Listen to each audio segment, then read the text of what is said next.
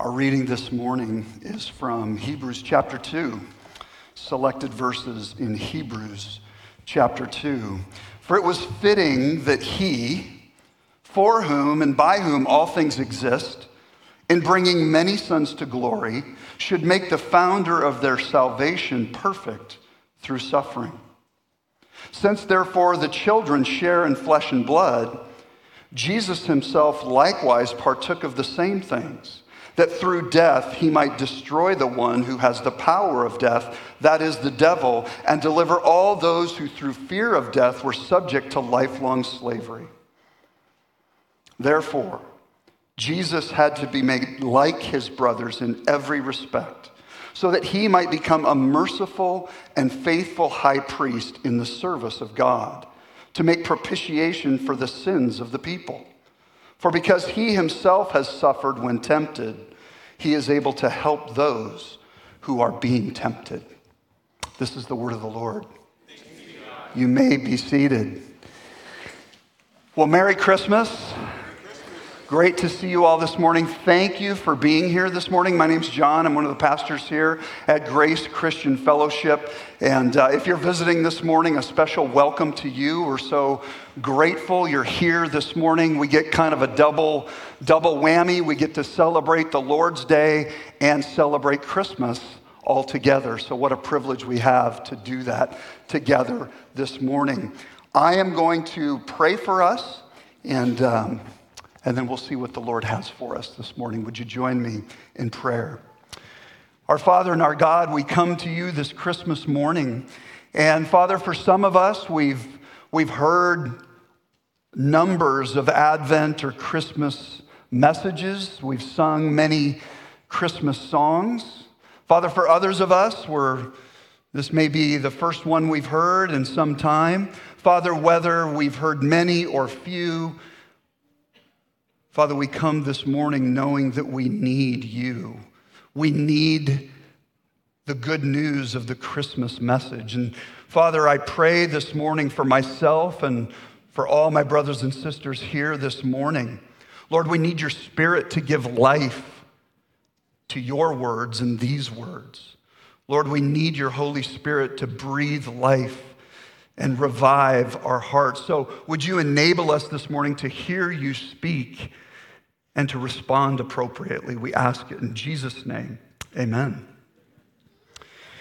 Bill Deacon was a winchman for a Scottish rescue helicopter. In November 1997, a cargo ship ran aground on the rocks off the coast of Scotland. Wave after wave pounded the ship. Lifeboats were sent, but they couldn't reach the ship to save or rescue the crew members trapped on board. The only way to rescue the crew members was a descent. Using the winch, Bill would be lowered from the helicopter into the dangerous conditions on the ship. With waves and wind threatening, Bill connected 2 crew at a time to the winch, and they were raised to safety. As the final 2 crew members were being lifted to safety, a massive 50-foot wave swept over the deck and carried Bill into the raging sea and to his death. Bill Deacon went down into danger and death to rescue these desperate crew members. At Christmas, we celebrate the true story of God descending into danger and death to rescue desperate people like you and like me, people who cannot rescue themselves. In Jesus, God descends from heaven to earth by taking on a human nature to rescue his people. In Hebrews chapter 2, we learn 4 reasons why it was necessary for God to become man to accomplish this rescue. 4 reasons why it was necessary for God to become man to accomplish this rescue. First, we learn that God had to become man to be your champion. To be your champion. Hebrews 2:10 says this, "For it was fitting that he, for whom and by whom all things exist, in bringing many sons to glory, should make the founder of their salvation perfect through suffering."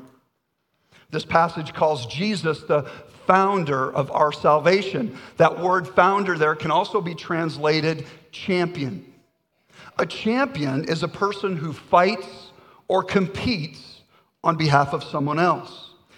And in many respects, the Bible is a tale of two champions. Our first champion, Adam, failed.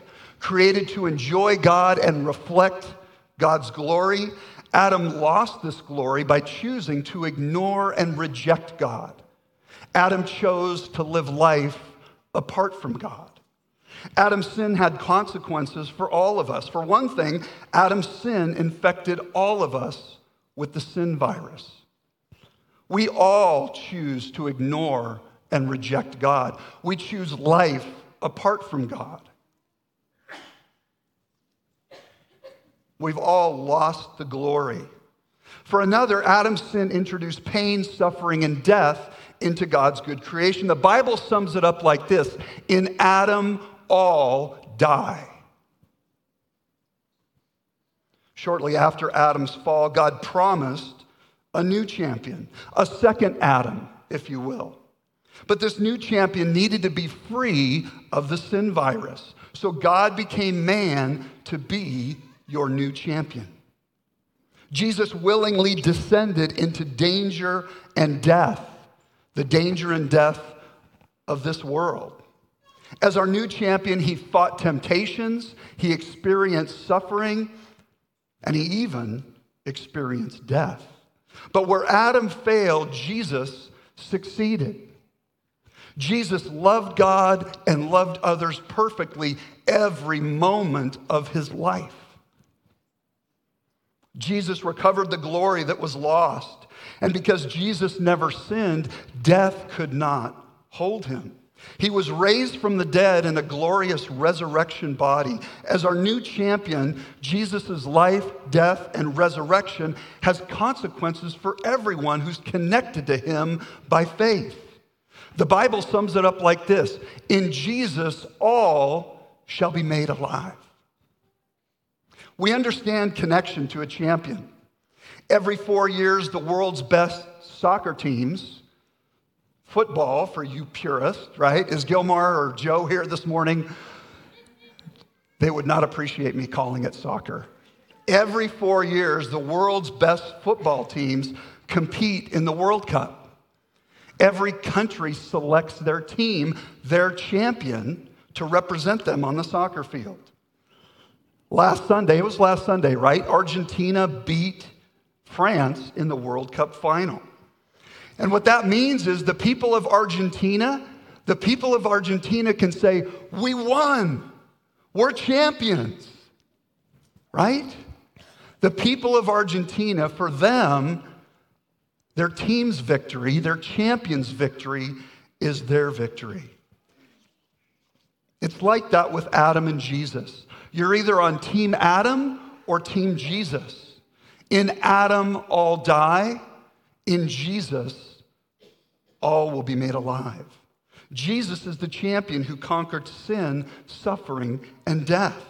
And the good news is that God gives you the victory over these through his Son, Jesus Christ. If you're like me, you probably don't feel like a champion this morning, especially when it comes to sin. Right? Your struggle with sin over and over and over again. I keep failing over and over again. You may not feel like a champion in your struggle with sin, but Jesus' victory over sin ensures your victory over sin. You may not feel like a champion this morning in your struggle with suffering. You know, there's one more loss, one more betrayal, one more sickness.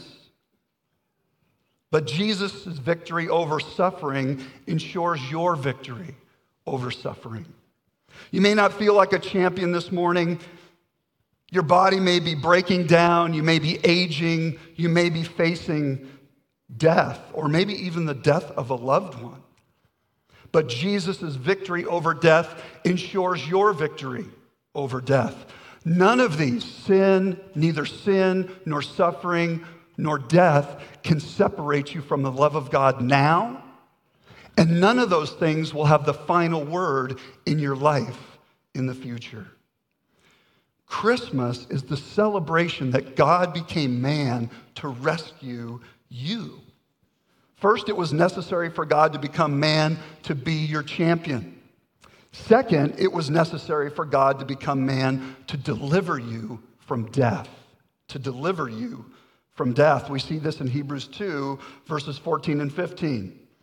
The author of Hebrews says this, "Since therefore the children share in flesh and blood, he himself likewise partook of the same things, that through death he might destroy the one who has the power of death, that is the devil, and deliver all those who through fear of death were subject to lifelong slavery." Since God cannot die, Jesus took on a human nature to deliver you from death by dying in your place. Jesus willingly laid down his life and died the death you and I deserve. Because of his sacrificial death, the Bible tells us that all our sin, past, present, and future, is forgiven. It's like having a $10 billion credit card debt, right? A debt that none of us could pay. I don't think any of you could pay that in this room, right? It's like having a $10 billion credit card debt, a debt we cannot pay, paid off by a gazillionaire that loves us. This means that the devil can no longer legitimately accuse you. Here's why that's significant. In this passage, the fear of death is not primarily a fear of dying. The fear of death in this passage refers to what happens after death, and that is judgment. God spells it out clearly later in the book of Hebrews. God says this, "It is appointed for every one of us to die once, then comes judgment." But because Jesus died in our place to forgive our sins, we no longer have to fear the judgment our sins deserve. Jesus' death for us means that every last penny of judgment has been paid. We're free. You are free this morning. Hallelujah. Amen. I'll never forget a conversation I had with a dear friend of mine, now 94 years old. As we were talking, she shared that death, the oncoming, the reality of death, reminded her of many regrets in her life. Things that she should have done that she failed to do, things that she did that she shouldn't have done. She mentioned that it wasn't dying that scared her, but this fear of judgment, this sense that she will give an account for her life. Deep down, she knew intuitively that after death comes judgment. And I think if we're honest, deep down, we all know we will give an account for our lives. But God became man to deliver us from death by his death. And so the Bible says, God says, there is therefore now no condemnation for those who are in Christ Jesus. There's no fear of judgment.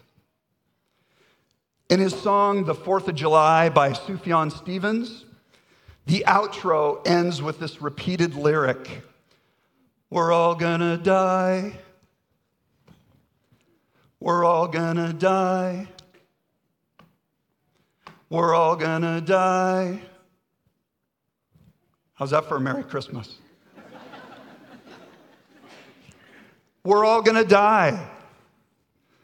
Sex used to be the topic we avoided. Now it's death. And here's the thing. I think, honestly, we're all in denial.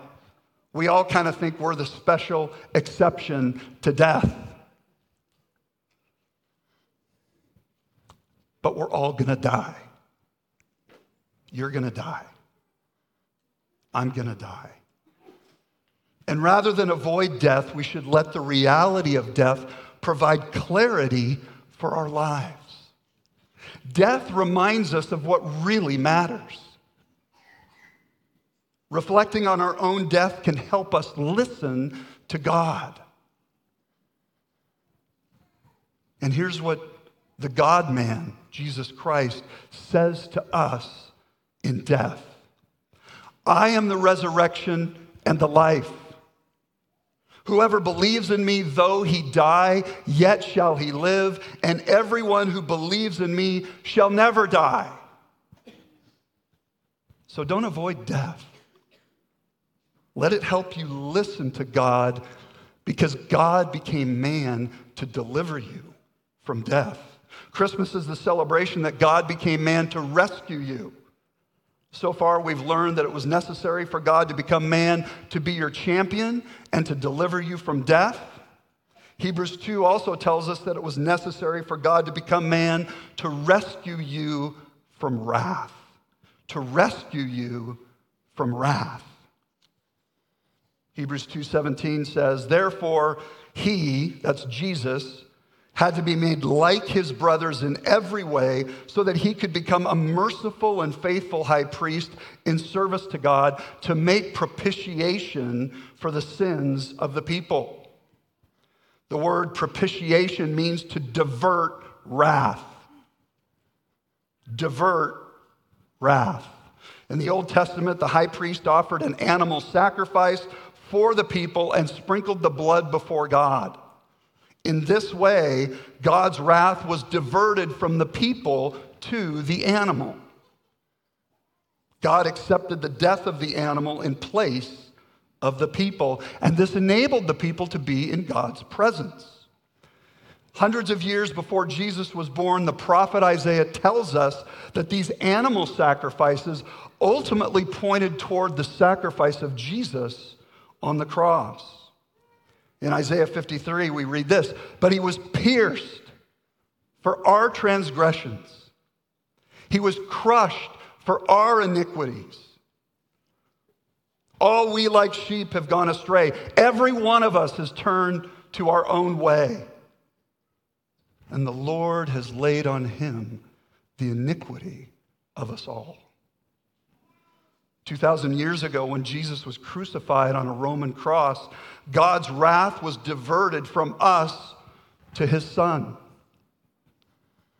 This means that all God's wrath, all of his right anger against us for our sin, was poured out on Jesus instead of us. So there's no more anger. God's anger was completely exhausted. And that means we're at peace with God. We can safely be in his presence. Look, it's 2022, right? Some are offended by this idea of God's wrath. But listen, wrath is simply God's holy hatred against evil. Wrath is simply God's holy hatred of evil. We see echoes of that in ourselves, right? And even in our culture. Created in the image of God, we're angry at racial injustice. We're angry at rape. We're angry at child abuse. And rightly so. It's because we love that we're angry at those things. And it's because God loves that he's angry at injustice and evil in every form. God became man to rescue you from wrath. God places the wrath we deserve on his Son, and not only that, he takes the righteousness that Jesus has earned and places it on us. We get clothed in Jesus' righteousness. He gets our wrath.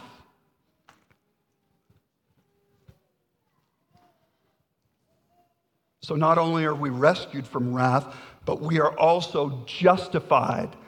That's the word the Bible uses. We're justified. We're counted righteous. We have God's favor. Here's what that means for you this morning. You can rest. In Jesus Christ, you have God's acceptance now. He welcomes you into his presence. So you can rest from trying to measure up You can rest from trying to prove your goodness. You can rest from trying to prove your worth and your value. Here's something I think I know about you. Maybe I'm wrong, but I know it about myself. You spend most of your life trying to justify yourself. So do I. We use parenting, work, sports, school, romance, anything to prove we're enough, but it's never enough. But God became man to rescue you from wrath so that you can rest. So far, we've learned that it was necessary for God to become man to be your champion, to deliver you from death, to rescue you from wrath. Finally, it was necessary for God to become man to help you in trials. To help you in trials. Hebrews 2:18, for because he himself has suffered when tempted, he is able to help those who are being tempted. The word translated tempted there can mean trials, temptations, tests. Jesus descended into the danger and death of our world and experienced all of those things. He knows the grief of losing a loved one. He knows the pull of fame and power. He knows the stab of betrayal. He knows what that feels like. Because he's experienced these, he's a merciful, compassionate, and sympathetic helper. And he's a present help. I love John Stott. I've made this phrase my own, but Stott says this: Jesus is not a dead teacher, but a resurrected reality. He's a reality that each of us can know and experience for ourselves.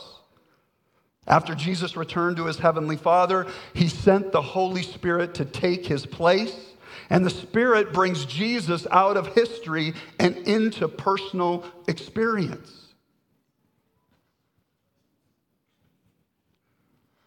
So through the indwelling Spirit, Jesus helps us in trials and temptations and tests.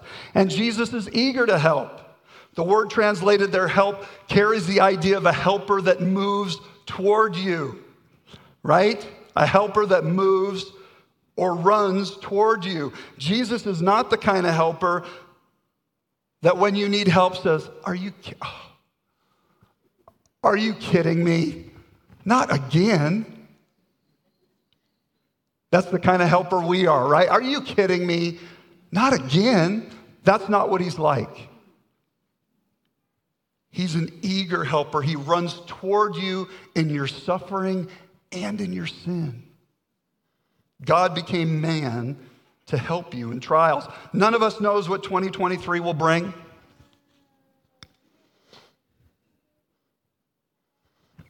But I think we know it will bring trials, temptations, tests,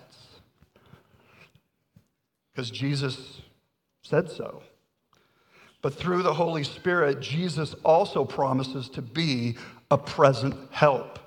So no matter what the new year brings, we know this: we are not alone. You are not alone. Christmas is the celebration that God became man to rescue you.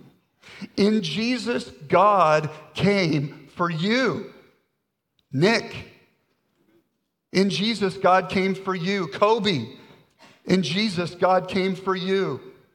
He wants you, every one of you. But here's the key question. How does Jesus become your champion, your deliverer, your rescuer, your helper? So glad you asked that question. The answer is you must respond. The answer is that Jesus becomes yours when you receive him by faith. And here's the thing about faith. Faith in Jesus begins where faith in yourself ends. Faith in Jesus begins where faith in yourself ends. For the desperate crew on the cargo ship, they were out of other options. They couldn't save themselves. They were out of other options. They had one hope for rescue, and that was that cable on that winch. And they trusted the winch to save them. They rested their whole weight on the winch and trusted that it would deliver them to safety. Faith in Jesus is like that. Faith in Jesus actively receives and then rests in all that Jesus is for you. And faith in Jesus begins where faith in yourself ends. When all is said and done, the Christian life is this: receiving and resting in Jesus over and over and over again. So, on this Christmas morning, I invite you, each of you, to receive and rest in Jesus. For some of you this morning, maybe that's for the first time. For others, maybe for the 500th time. Whether for the first time or the 500th time, receive and rest in Jesus now to be your champion, your deliverer, your rescuer, your helper. Let me pray. Our Father and our God, we come again as needy people, needing this message to be sunk into our hearts. Father, we acknowledge that we're distracted, we're busy, there's lots of things, even maybe today, that are worrisome. Lord, would you, by your Spirit, help us to freshly or for the first time receive Jesus and rest in him? Would you bring us to the end of ourselves and bring us to faith in Jesus Christ? We thank you for this Christmas morning. We give you thanks and praise for our Savior, Jesus Christ. And we pray in his name. Amen.